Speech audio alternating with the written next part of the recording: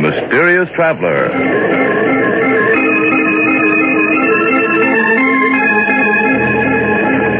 This is the Mysterious Traveler, inviting you to join me on another journey into the realm of the strange and the terrifying.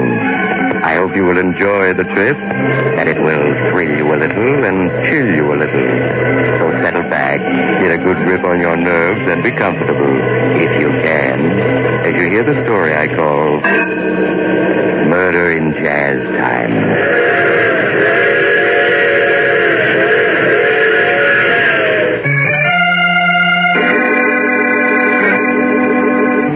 Tonight, we're going to delve into the strange and confusing events in the life of Alexander Drake. But what person can tell you of these events better than Alex Drake himself? As our story begins, Drake is seated at a small table, staring at several blank sheets of writing paper. Slowly, he picks up a pen, hesitates, and starts to write.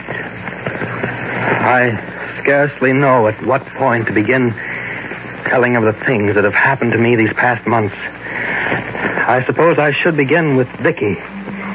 Vicky, who I have loved ever since we were children. If my love was never returned by her, I was content to wait, ever hopeful that someday she would reciprocate my feelings. We saw a great deal of each other after she graduated college, and I watched with interest as she embarked upon a singing career. Success came to Vicky quickly and smoothly, as all things did. She sang with several name bands and then became a star attraction at the swankier nightclubs. Several years passed, and then one night, as I had always dreamed of it happening, Vicky agreed to marry me. That was the happiest moment of my life. A week later, we were married and driving to New Orleans on our honeymoon. Happy, darling? Oh, yes, Alex, yes. No regrets about giving up your career? None at all. Oh, it's good of you to say that, Vicky. I'll try to make it up to you. Oh, no, really, Alex. Giving up my career isn't any sacrifice. For a long time now, I've known that I wasn't very good. Not very good? Why, you were getting $1,000 a week at the Casablanca. And look at the way your recordings are selling. Oh, let's face it, Alex. I have a nice voice. I'm fairly attractive. And thanks to fine publicity, I've come a long way. But I'm not really a very good singer. Oh, nonsense. I think you're a wonderful singer. That's because you're in love with me, darling. But I know better. Is that why you decided to give up your career? Marry me? Yes, darling. I'm glad you told me. Oh, look, Vicky, that sign. Only 37 miles to New Orleans. Oh, wonderful. At last, I'm going to see New Orleans. You don't know how long I've waited for this. Why all this enthusiasm for New Orleans? Why, Alex, New Orleans is the birthplace of jazz. And just think, Jeff Becker is still in New Orleans, and we can hear him play. He's the fellow that owns the famous waterfront cafe, isn't he? Oh, Alex, Jeff Becker isn't famous because he owns the cafe. Why, he's one of the great names of jazz. Many critics think he's the finest jazz pianist who ever lived. Forgive my ignorance, darling. I'm afraid I'm just a long-haired heart. Tell me, if this fellow Jeff Becker is as great as you say, how come I haven't heard more about him? Because he's always refused to leave New Orleans. He's had some fabulous offers to play in New York, but he's turned them all down. That's why he isn't widely known. But real lovers of jazz come from all over the country to hear Jeff Becker play at his cafe. Well, then I guess there isn't any question as to where we're going tonight. Jeff Becker's it is.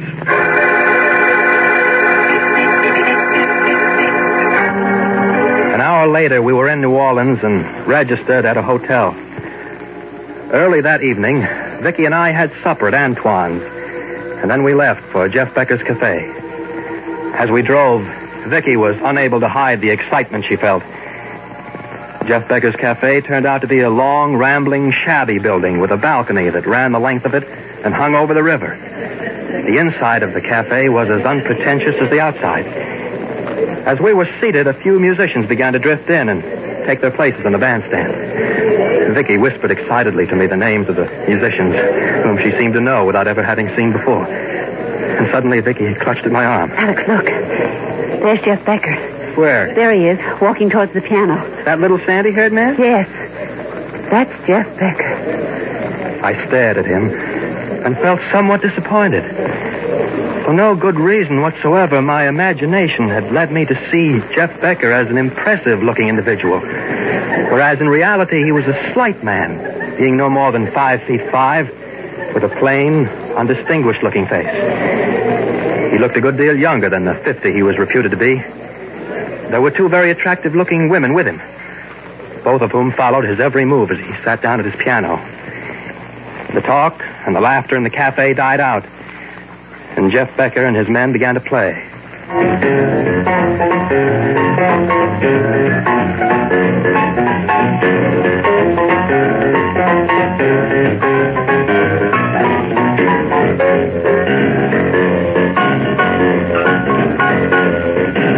As Jeff Becker played, the disappointment I'd felt about him fast left me. As he sat there at the piano playing smoothly, effortlessly, he was no longer a small, slight man with a plain face. There was a warmth and greatness about him, and even I, who was no lover of jazz, could sense the genius of Jeff Becker.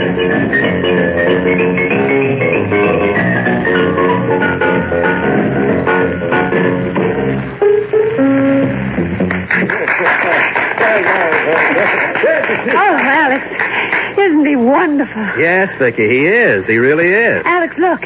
He's coming this way. Yes, he seems to be coming to our table. Good evening, Miss Saunders. Welcome to New Orleans. Why, thank you, Mr. Becker. Thank you very much. Just call me Jeff. Only tourists call me Mr. Becker. All right, Jeff. Oh, this is my husband, Alex Drake. Glad to meet you. How do you do? Won't you join us? Sorry, no. I only have a minute. The boys and me got some playing to do. I've heard Brown B. Boogie played before, but never as wonderfully as you do it. Thanks very much, Vicky. How did you know who I was? I've seen pictures of you. Have you ever heard my wife sing, Jeff? Yes, I have. Well, I got to be getting back to work. It's been nice meeting you folks. See you around. Yes, of course. Huh. An abrupt sort of fellow, isn't he? He was being tactful, darling, not abrupt. He was afraid you might ask him what he thought of my singing. Well, what's wrong with my asking him that? Oh, nothing. Only it would have made Jeff Becker unhappy to have told you the truth about my singing. Well, anyway, I still think you're great. Thank you, darling. Oh, look. They're going to play now.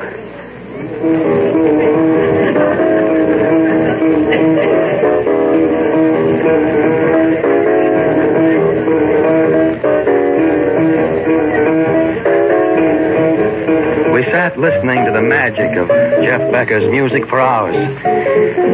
When I suggested to Vicky that we leave, she refused, insisting that we remain until closing time, which was 4 a.m. The next evening found us once again at Jeff's Cafe, and again we remained until closing. Try as I might, I couldn't get Vicky interested in the sights of New Orleans and the fascinating swamp country nearby. Night after night, despite my protests, we would end up at Jeff's Cafe.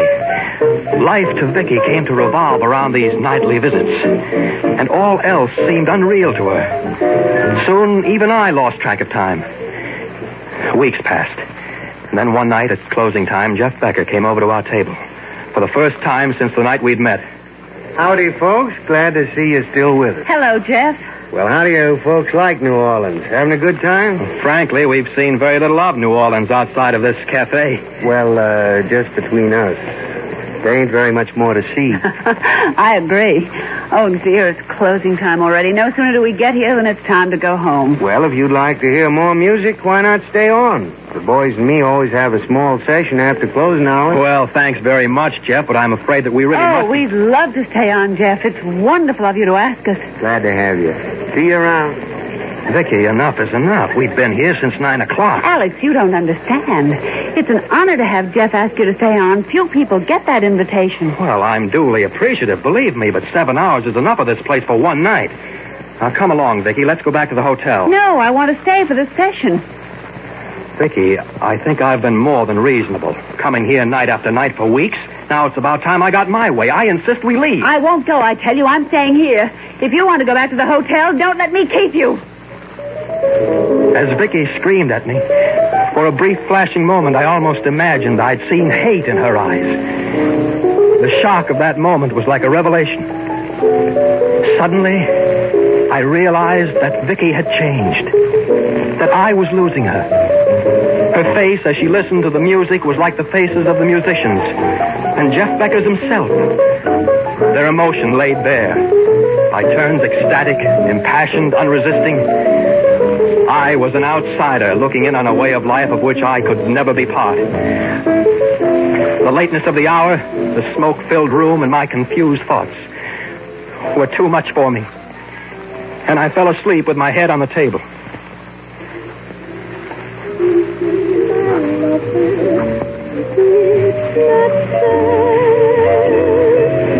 I have no idea how long I slept.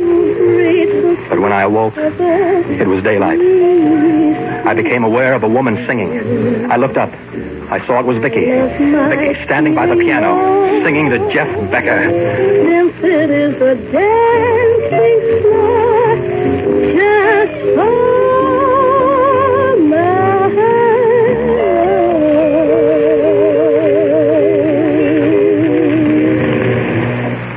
Well, Jeff, I don't know, Vicky. what's wrong? Hard to say. Oh, Vicky, jazz was born in these parts. And it came from the people. The people who worked on the levees, the riverside wheelers, and in the fields. It was part of the bone and flesh of old-timers like Willie Johnson and Joe Fletcher. They played jazz the way it was in their hearts. A singer like Chippy Hill just stepped up, clapped her hands, and gave out with the blues. That's what made it great. They played and sang as they felt. I see. Second-rate musicians picked up something that was fine and clean and took it to the big cities in the north. But they weren't playing for the sake of music. They were playing for greenbacks. And is that what's wrong with my singing? Afraid so. I reckon you had too many teachers, Vicky, and they all taught you to sing by the book. It may be popular, but it ain't good. Do you think it's too late to go back? Hard to say, Vicky. Do you want to start all over? Oh, yes, Jeff, yes. Would you let me stay on here and sing with your band? Well, if you feel... No, Vicky. Alex! You're not singing with the band. We're leaving New Orleans at once. Alex, be reasonable. You know No what... use, Vicky. We're leaving New Orleans today, and that's final.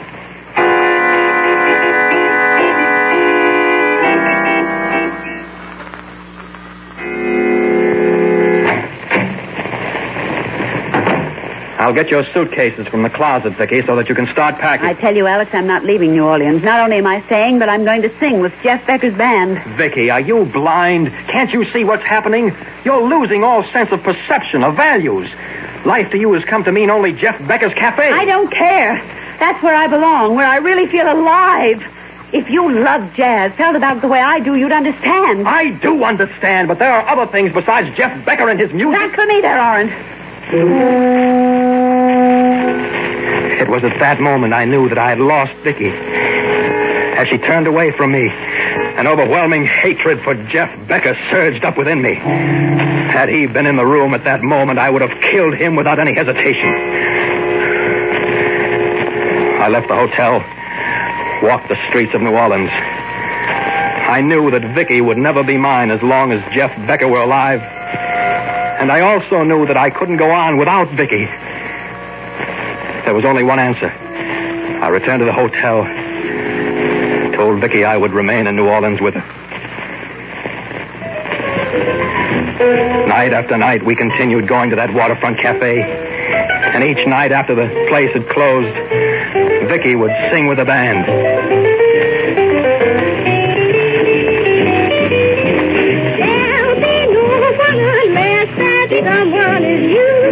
As I listened to Vicky sing, even I, who knew very little of music, could sense that her singing was superb. The musicians in the band looked at her approvingly and accepted her as one of themselves. Under Jeff Becker's almost hypnotic guidance, she sang with warmth and feeling. And as much as I hated Jeff Becker, I couldn't help but admire his genius for bringing out talent. The music ended, and Jeff rose from the piano and patted Vicky on the shoulder encouragingly. He left the bandstand and started walking through the cafe towards his office in the back. This was the moment I had long waited for. I quickly eased out of my chair, which was in a darkened part of the cafe, and slipped out into the balcony. I then ran quietly along the balcony until I reached the French door that opened into Jeff Becker's office. I got there just as Jeff sat down at his desk. He was alone. I opened the door and stepped into his office. Oh. Hello, Alex. What can I do for you? I've come for my wife. Your wife? But Vicky isn't in here. Vicky is wherever you are. And I can't have that, Jeff. She's got to be mine. She is yours. You know that. No. She belongs to you now. She said as much. As long as you're alive, Vicky will never be mine. I know that. You're wrong, Alex. Believe me. It's mutual. She's got to be mine. She's got to be. Alex, don't.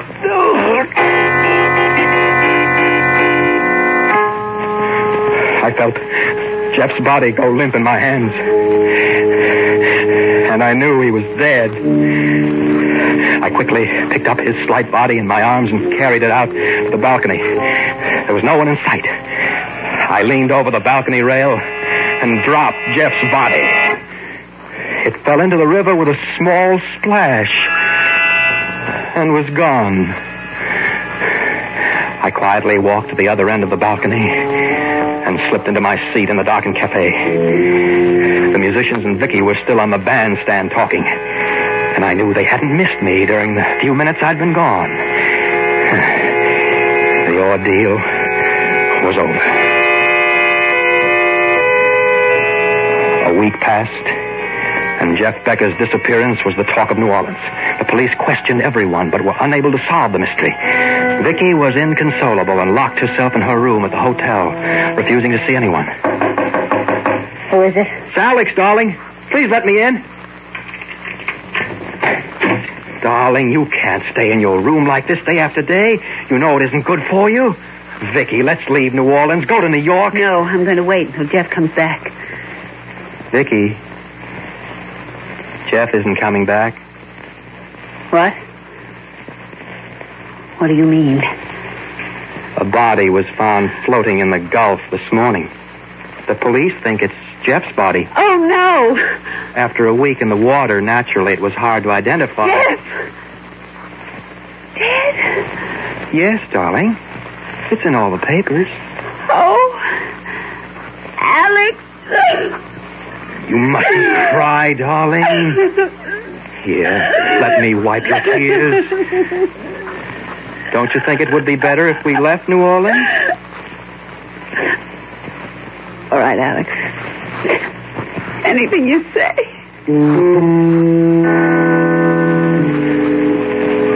A few days later, we were back in New York. There was snow on the ground, and the air was invigorating. What had happened in New Orleans seemed like a dream, a bad dream. At first, Vicky was melancholy, but as days passed, she grew better, and I felt confident that in time she'd be her old self. We saw all the shows in town and dined at the finest restaurants. And then one night, I took her to Carnegie Hall to hear the Philharmonic Orchestra. Here, darling, here's the program. Thank you. Oh, I see they're going to play the Rachmaninoff First Piano Concerto with Andre Duval as soloist. You've always liked that concerto, haven't you? Yes, Alex. Look, Duval's just come up on stage. Young, isn't he? Yes, he is. Happy? Alex, they're going to play now.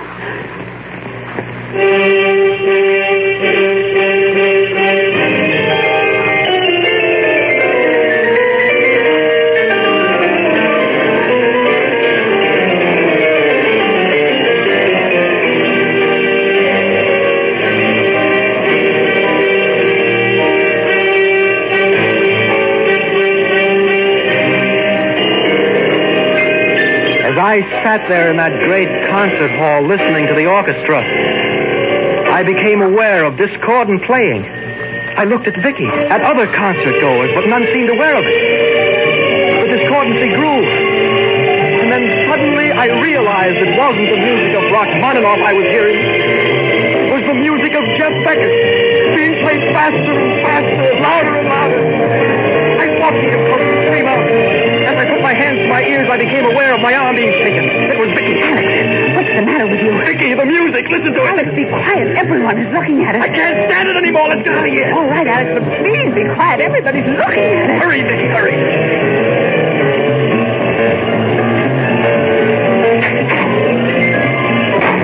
Oh, it's gone. Thank goodness I can't hear it anymore. What's gone? The music. Alex, you aren't making any sense. We came to the concert to hear music. You look so pale. No, I'm all right now. Are you sure? Yes. Let's go home now, Vicky, huh? All the way home, I kept thinking of the amazing hallucination I'd had. Obviously, it was the result of the mental strain I had undergone in New Orleans. But with sufficient rest and relaxation, I would soon forget the horrible events that had occurred there. Arriving home, I went to bed, but found it difficult to fall asleep. Hours later, I drifted off into an uneasy sleep, and then I started dreaming. I dreamt that I was in Jeff Becker's cafe, and the only people there were Jeff and myself. He was seated at the piano playing, smiling at me. I walked over to the bandstand, and he spoke to me. Hello, Alex. How do you like this number? Pretty good for a dead man, huh? You can't play if you're dead? Yes, I can, Alex. You hear my music, don't you? Yes, I do. You're always going to hear it, Alex. Always. My music will never die. Even if you did kill me, it'll go on and on. No! Stop! No! I don't want to hear it! Stop! Stop!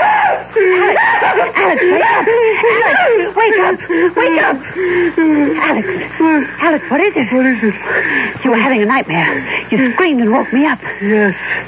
I remember now. What were you dreaming about? New Orleans. New Orleans? Yes. Go back to sleep now, Vicky. I'm all right. I'm all right, I said to her. But I wasn't.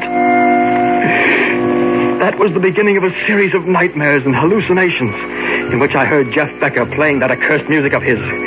When an attack came, I would flee from room to room, pressing my fingers against my ears, but there was no escape. I could hear the rhythmic pounding of Jeff Becker's music in my head, growing louder and louder, relentlessly hammering away. I knew that it would only be a question of time before he drove me mad. I fought for my sanity, but Good morning, Mr. Drake. How are you feeling today? Oh, I see you've done quite a bit of writing. Good. I'm glad you followed my suggestion. It's all written down, Doctor. Everything that happened to me. Fine, Mr. Drake. I'm sure it'll be of great help to both of us. Do you feel in the mood for a visitor? A visitor? Yes, your wife. Yes, I'd like to see Vicky. She's just outside. I'll have her come in. Will you come in now, Mr. Drake? Hello, Alex. How are you, darling? Vicky.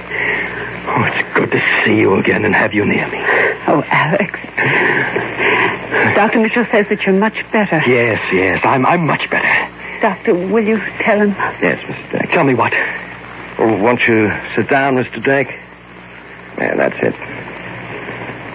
Now, what I'm going to tell you will come as a shock, but I'm hopeful it'll rid you of the hallucinations you suffer from. Yes, Doctor? Mr. Drake, you did not murder Jeff Becker. But I did. I choked him until he was dead, and then I threw him into the river. No, Mr. Drake. Jeff Becker was not dead when you threw him into the river. He was only unconscious, and the water revived him. Jeff Becker is alive. He was picked up by a fishing trawler going to sea. Will you come in, please? I didn't want to do it, but he made me. Hello, Alex. How are you? No! You're dead! You're dead, do you hear? But your music, it goes on and on. I can't get away from your music. It follows me everywhere. Fred, we failed again. The feeling of guilt is overwhelming. However, we shan't give up. It's getting louder and louder, and I can't escape from it. Stop it! Stop it!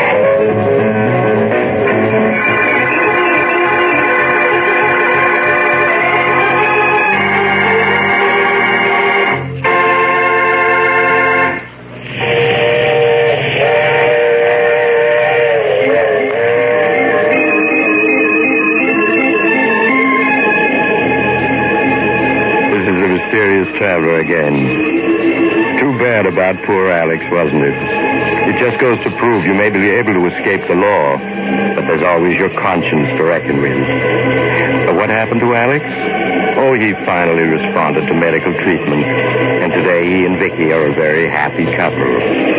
However, there are still two things Alex can't stand: jazz and the sight of rivers. Now, I recall another young man once who decided that two murders are better than one, and so... Oh, you have to get off here. I'm sorry. But I'm sure we'll meet again. I take this same train